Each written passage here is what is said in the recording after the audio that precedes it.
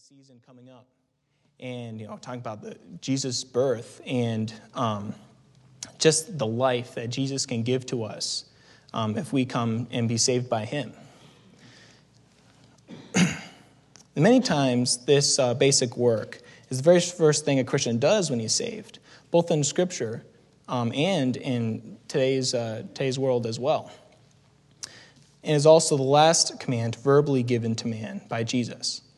If we go to our text, let's go to Matthew 28, verse 18, which I'm sure some of you guys are familiar with already.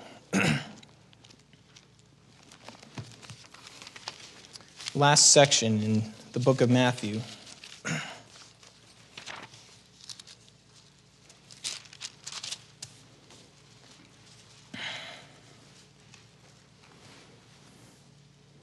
And Jesus came and spake unto them, saying, All power is given unto me in heaven and in earth. Go ye therefore, and teach all nations, baptizing them in the name of the Father, and of the Son, and of the Holy Ghost, teaching them to observe all things whatsoever I have commanded you. And lo, I am with you always, even unto the end of the world. Amen. Let's go to our prayer. Dear Lord, gracious and heavenly Father, I just thank you for the opportunity I get to share your word with these people here tonight. Lord, I just pray that everyone's hearts will be receptive tonight, and that we'll all take from your word what we need to do as our responsibility as Christians to carry out the gospel, Lord. And I just pray you'd convict our hearts of that, and just keep that in our minds through this Christmas season. Lord, I love you. In your holy and precious name I pray. Amen. So if you guys are familiar, if you guys have probably realized already, this elementary Christianity is reaching out to the lost. Our theme for 2018 was reaching out. I have a question for you guys. Have you been reaching out? So what I have for you today are 2 reasons to soul win, to lead others to the Lord. The first of which I've put down is power. And you can see that in the beginning, or towards the beginning of the passage, but at the end of verse 18, where it says, All power is given unto me in heaven and in earth. What this power first gives us is a confidence. We can reach out to others knowing that God's power is on our side. We can't do anything without God's power. In Romans 1:16, For I am not ashamed of the gospel of Christ, for it is the power of God unto salvation to everyone that believeth, to the Jew first, and also to the Greek.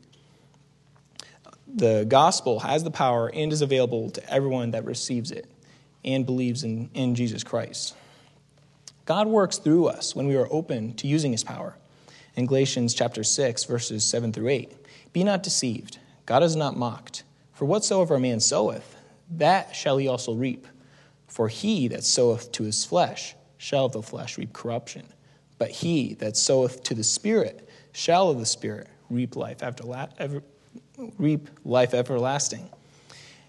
If we sow to the Spirit, we'll get back from the Spirit. In last semester, the Lord has just taught me so much this semester. And the biggest lesson, the overarching theme of my whole semester was that I literally can't do anything without God's power. And there's many instances, many testimonies I can give of how God taught me that. One, for example, was through an opportunity I had through the semester to lead a parks ministry at the college. What a parks ministry is, we go out and we knock doors and invite families with kids to come over to a park every Saturday morning. And in the park, we hold games, skits, snacks, games, such like that, along with a gospel message at the end. And I actually got to lead this park, which is my first big leadership role working in the college. And so there was a lot of pressure on me, and just really wanted to get this done. And we started out good during the semester. We had about 7 to 10 kids come to the park every week. But we began to realize that all the kids that are coming in weren't coming back. And so we kept on getting new kids.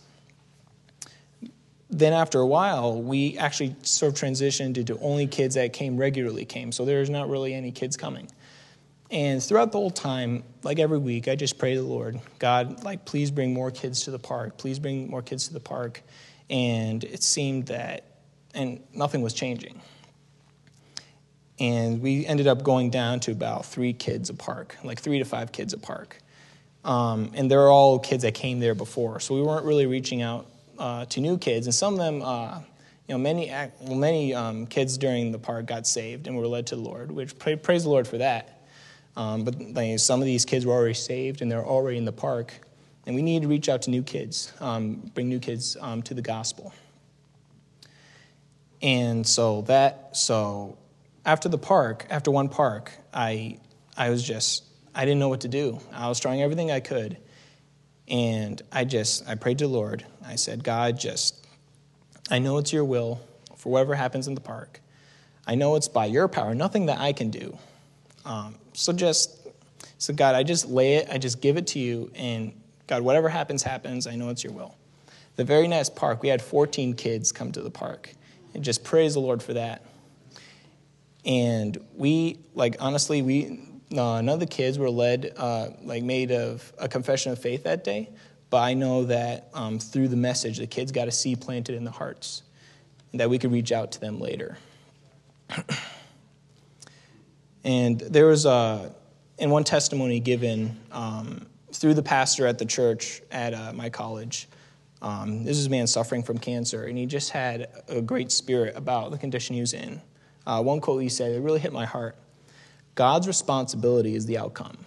Our responsibility is our obedience. When we need to just obey the Lord and depend on what he can do in our lives. We can't be frustrated with ourselves when things don't go exactly as we planned. We just need to go and obey the Lord, obey what God has given us through his word, and just keep going and depend on God for the results. And that's what our faith is all about. And faith isn't a faith of no works. It's a faith of works, depending on God to give us the results of those works. And God's power can do that for us when we reach out to others. The second thing that God's power gives us, first it gives us confidence, but then it also gives us responsibility. And you guys have heard many times, with great power comes responsibility. And that can become cliche or dry if we hear it too many times, but it really does. There is more to reaching to others than during your daily routine, for example.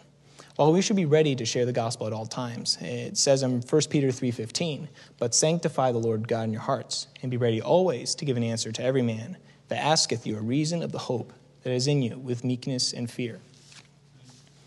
We are supposed to be ready to share the gospel whenever we are in our daily lives. But God, in the Bible, many times has also commissioned us to go out and reach people with the gospel, not necessarily through our work time, just our work time, but through times that where we commit some time to reach others to the Lord. In Acts 1:8, but ye shall receive power. After that, the Holy Ghost is come upon you. And ye shall be witnesses unto me, both in Jerusalem, and in all Judea, and to Samaria, and unto the uttermost part of the earth. Mark 16:15, and he said unto them, go ye into all the world, and preach the gospel to every creature. God has given us a responsibility. With this power, God says, hey, I got this power. You can do what I tell you to do with my power. We have that confidence. But God tells us we must do it. And we need to be doing everything that God commands us. This includes soul winning. In John 15, verse 16, ye have not chosen me, but I have chosen you, and ordained you that ye should go and bring forth fruit, and that your fruit should remain, that whatsoever ye shall ask of the Father in my name, he may give it you. And just a little thought on bringing fruit that remains. While we should go out soul winning and lead others to the Lord, we should also be cultivating from that fruit that we get and teaching them about the Bible, about being in church, so that they can soul win themselves. And if we do that, say if everyone in this church had a goal to lead one person to the Lord, and teach them about what God tells us to do, about his word, and how to reach others to the Lord, then with that, ideally we'd have twice as many people. But there are going to be some people who don't come, they fall through the cracks, whatever. But we'll get more. Then if our goal for the next year is for everyone to do the same thing, we can see an exponential growth in a church. And this is how churches grew in the New Testament era, and how churches can grow today. As an illustration, let's think of a piano. So you have a piano here. It has many keys on the keyboard. Some Christians say, well, I'm good at reading my Bible every day. Okay, that's one note. You see, many times in God's word and through messages that I've heard, there's been a comparison between God being a person and us being an instrument of the Lord. And God works through us in that way. So say one key, okay, I'm good at reading my Bible. Another key, I help people when they seem lost and don't know where to go. Okay, that's another note. But some of us hold back many things in our lives, and some keys become out of tune, or they simply don't work, or we won't let God press those notes. God wants to not just play certain notes, but he wants to create a musical masterpiece out of our lives. It's not, when we talk about, okay, well, I pray for other people, when someone asks me about the Lord, I'm ready to give them an answer. Those are certain things in a Christian's life. They don't encompass everything that a Christian does. And God wants us to do all things for him and try our best at every area of our lives to grow in our relationship with him. And if we do that, God can make a musical masterpiece out of us. It's not about certain notes that we can be proud of in a sense. It's about everything that we can do for the Lord. And none of us are perfect. None of us have every single note in the piano done right. And God wants to use every note in our piano, so to speak. If God's power is greater than the power of sin, say, for example, we have Torrington right next to us. Why are Torrington and other cities filled with sin? If we have this power, well, why aren't they being influenced by the power? The simple answer that can be given is that they are not being witnessed to, or not being witnessed to enough.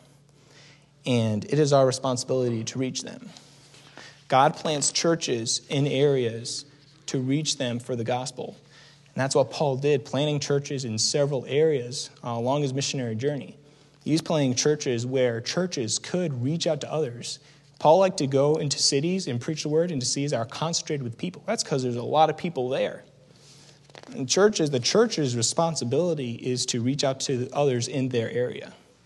And sometimes we can get into the habit of saying, well, this world has gone into sin, and it's because the church, we talk about the church as universal people. It's because Christians have not been reaching out, give them the gospel. Well, we can say that, well, where were you? Were you preaching the gospel?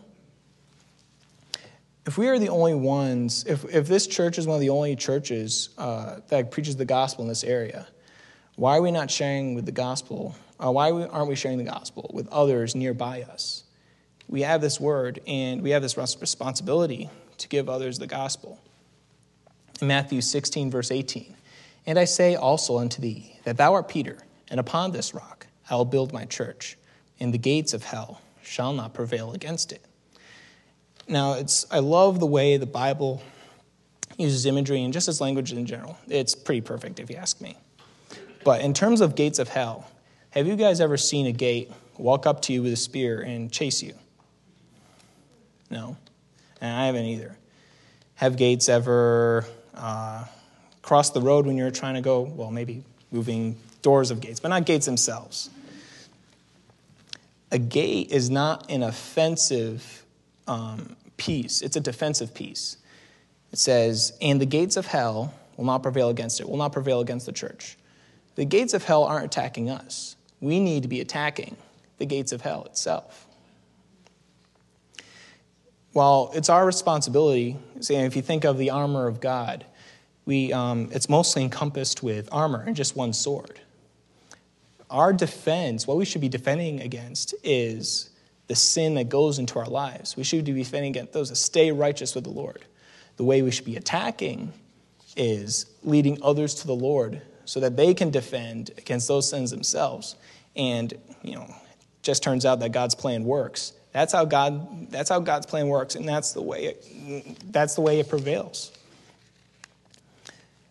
When the time will come for you to hand in your crowns, we will all go, we'll all see, we'll be at the judgment seat. We'll be able to hand in crowns, the crowns of what we did here on earth. We'll be able to present them to the Lord. What are we going to say when we are going to hand those crowns to the Lord? How much have we done for the Lord? And just listen, and this is in Psalm 40, verse 9 through 10. Just listen to this and see if this is something that you'd be able to testify when you talk with the Lord. I have preached righteousness in the great congregation. Lo, I have not refrained my lips, O Lord. Thou knowest, I have not hid my righteousness within my heart. I have declared thy faithfulness and thy salvation. I have not concealed thy loving kindness and thy truth from the great congregation. Is that a testimony you can give to the Lord when you see him? We have that responsibility. Because of God's power, we have the responsibility to go out and reach to others. And we also have that confidence. We know if we go out, that God will give us that power to do so. The results may not turn out right away, but if we stay faithful, we can count on God for the results. And while it's good, like I said before, in that first Peter passage, it's good to be always ready while you're going out through your daily routine. Are you going out of your way to reach these people that are lost? And this is where I'm going to go to my next reason for soul winning. The first reason is the power that we have.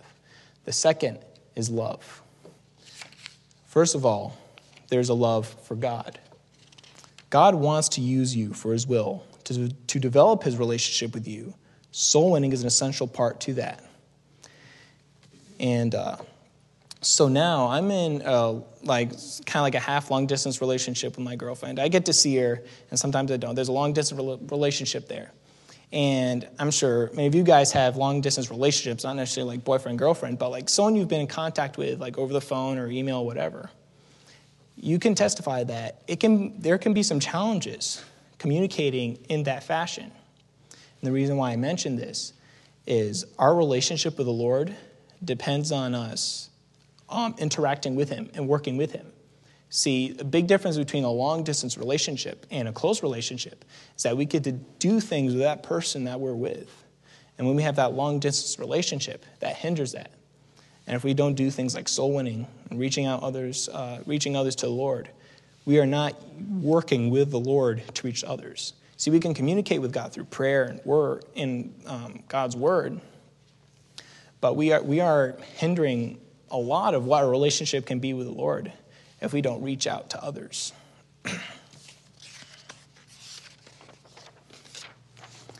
Our focus in our lives should be on the things of God rather than of the world. In Colossians chapter 3, verse 2, set your affection on things above, not on things on the earth. In 1 John 2:15, love not the world, neither the things that are in the world. If any man love the world, the love of the Father is not in him. While we should have a concern for the world, which I'm going to go to on next, while we should have a concern for others, we should not be loving the things of the world. Idolatry is anything that you put in priority over God. If there's anything that you put over in priority of God and doing what God wants you to do, that's idolatry. If God convicts your heart, hey, talk to that person that you just saw walking across the street, and you don't do it, you'd say, well, I'm late to work. Work is now the idolatry. You're now worshiping work, the work of like whatever you're getting a paid salary, over God himself. And so I've presented this love. There's love for God, but then there's also love for others. We need to not only have a burden for what is going on in our lives, but also have a burden for what is going on in other people's lives. And while there, you can almost see this as like a three-step fashion. Well, first the person that's all about himself. Okay, only me, and like, people walk by, it's like, okay, whatever, I need to pay attention to you, and it's all about me. Second is like, okay, I'm thinking about me, there's some things about myself. I see a person that we see is having a hard time with something. Okay, here, let me help this person. But then there's a third thing. There's a knowledge that we have of people in general out in the world, and we go out and schedule our lives to reach to them. See, God's word tells us about the lostness and just the desperate need of the gospel in his word. And it's not just in our lives, not just in our workplace. It's everywhere. And all around our miles radius, there's a world that needs the gospel. If we could turn to 2 Peter chapter 2, we'll go into verse 12.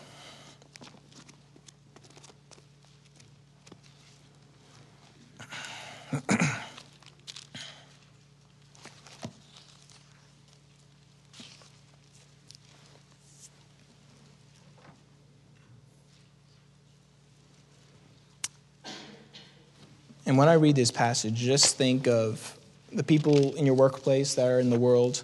Think of the people that, when you're driving by, say, in Torrington, the people that walk around and you just see their condition. Think about these people when you're listening to this passage or in reading it. But these, as natural brute beasts, made to be taken and destroyed, speak evil of the things that they understand not. And speaking evil of things that they understand not, there's a lot of cussing. There's a lot of bad things that people say that they don't even know what they're saying. And shall utterly perish in their own corruption. And, you all know from God's word that the wages of sin is death. And shall receive the reward of unrighteousness, as they that time, spots they are and blemishes, sporting with their own deceivings while they feast with you, having eyes full of adultery, and that cannot cease from sin. Enough said about having the eyes full of adultery, and also cannot cease from sin. These people are trapped in sin, and they can't get out. And these people want to know how to get out. And I'm sure you've had conversations with people. If people even know that you're a Christian in the workplace, I'm sure they've talked to you about some sin in their life that they have. And these people are trapped, and they don't know what to do because they don't have God's word in their lives. They really don't know what to do. And who are we to keep God's word and not present it to other people? And cannot cease from sin, beguiling unstable souls in heart that have exercised with covetous practices, cursed children. These covetous practices, these people, they're lost in God's world, and they're just looking for things to satisfy themselves. But they can't satisfy themselves with anything. They're just aimlessly lost. And they're just trying to satisfy themselves with something. And cursed children. And then from these families, their children, so on and so forth, are cursed from that. And so children, as many of you guys know, that children brought under these families that don't have the Bible, that's all they know. All they know is a life without the Bible in sin. And again, who are we to keep the Bible from them? Which have forsaken the right way and are gone astray, following the way of Balaam, the son of Bozar, who loved the wages of unrighteousness. And these people, all they can love is this unrighteousness. That's all they can love. They can't love anything else. This sin traps them, corrupts their heart, and all they can do is just wallow in their dirt and their unrighteousness. What else are they supposed to do when they don't have God's word? And these people will die forever if they are not witnessed to. Let's go to Romans 10, verse 14. Another passage I'm sure you guys are familiar with. If having the responsibility of God's power is not enough, or not even loving God is enough, can't you love other people?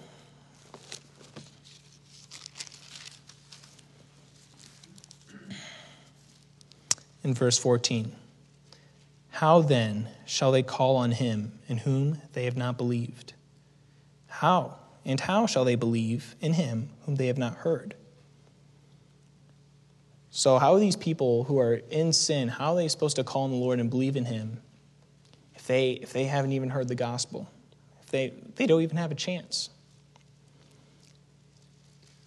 And how, at the end of verse 14, and how shall they hear without a preacher? And in terms of this context, we're all preachers of God's word.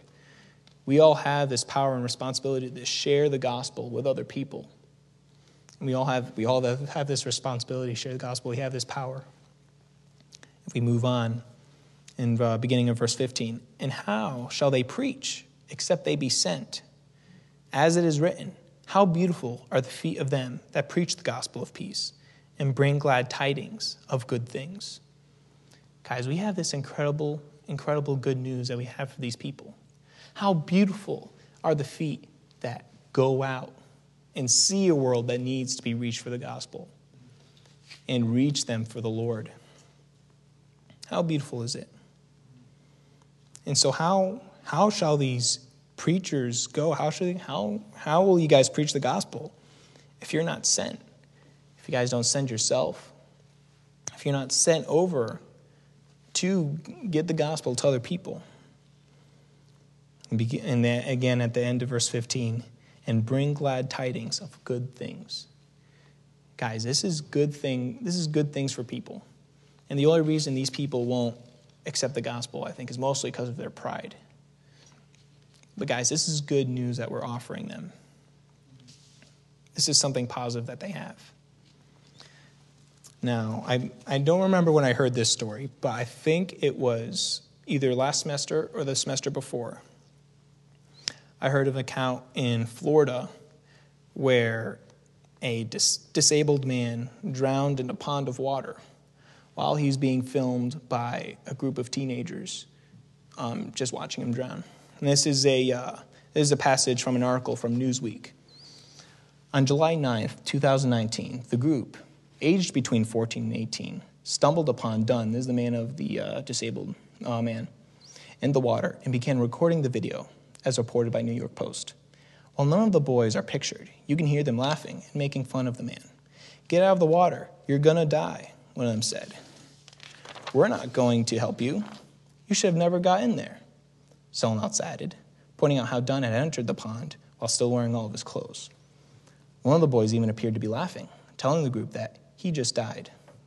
The boys didn't report the incident right away, and instead, authorities were notified that Dunn was missing after his fiancée filed a missing persons report, according to Florida Today.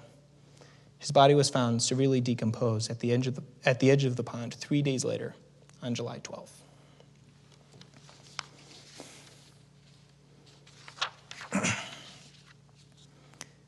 Guys, we're witnessing a world that's dying.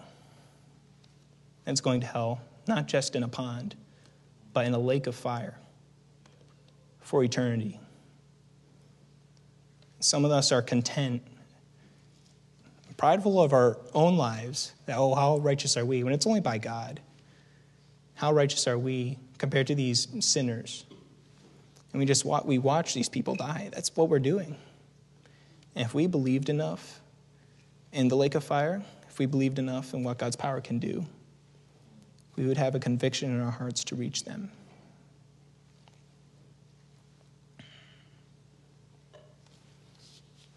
"Get out of the water. You're going to die," one of them said. "We're not going to help you. You should have never gotten there." No, really. They should have never gotten there. One of the boys even appeared to be laughing, telling the group that he just died. And some of us will even joke about the sinful world. How callous must we be for the world around us, for us to laugh at other people's sin that condemns them to hell forever? Guys, we have the power to reach the gospel to everyone. We have the power. We have that power. Guys, do we have the love for the Lord? Do we have the love for others to do so? Now, this Friday, I'm going to be going out to Torrington and knocking on doors. If you guys want to come with me, let me know. Speak with me afterwards, and I can let you know about that. And I want people to come with me.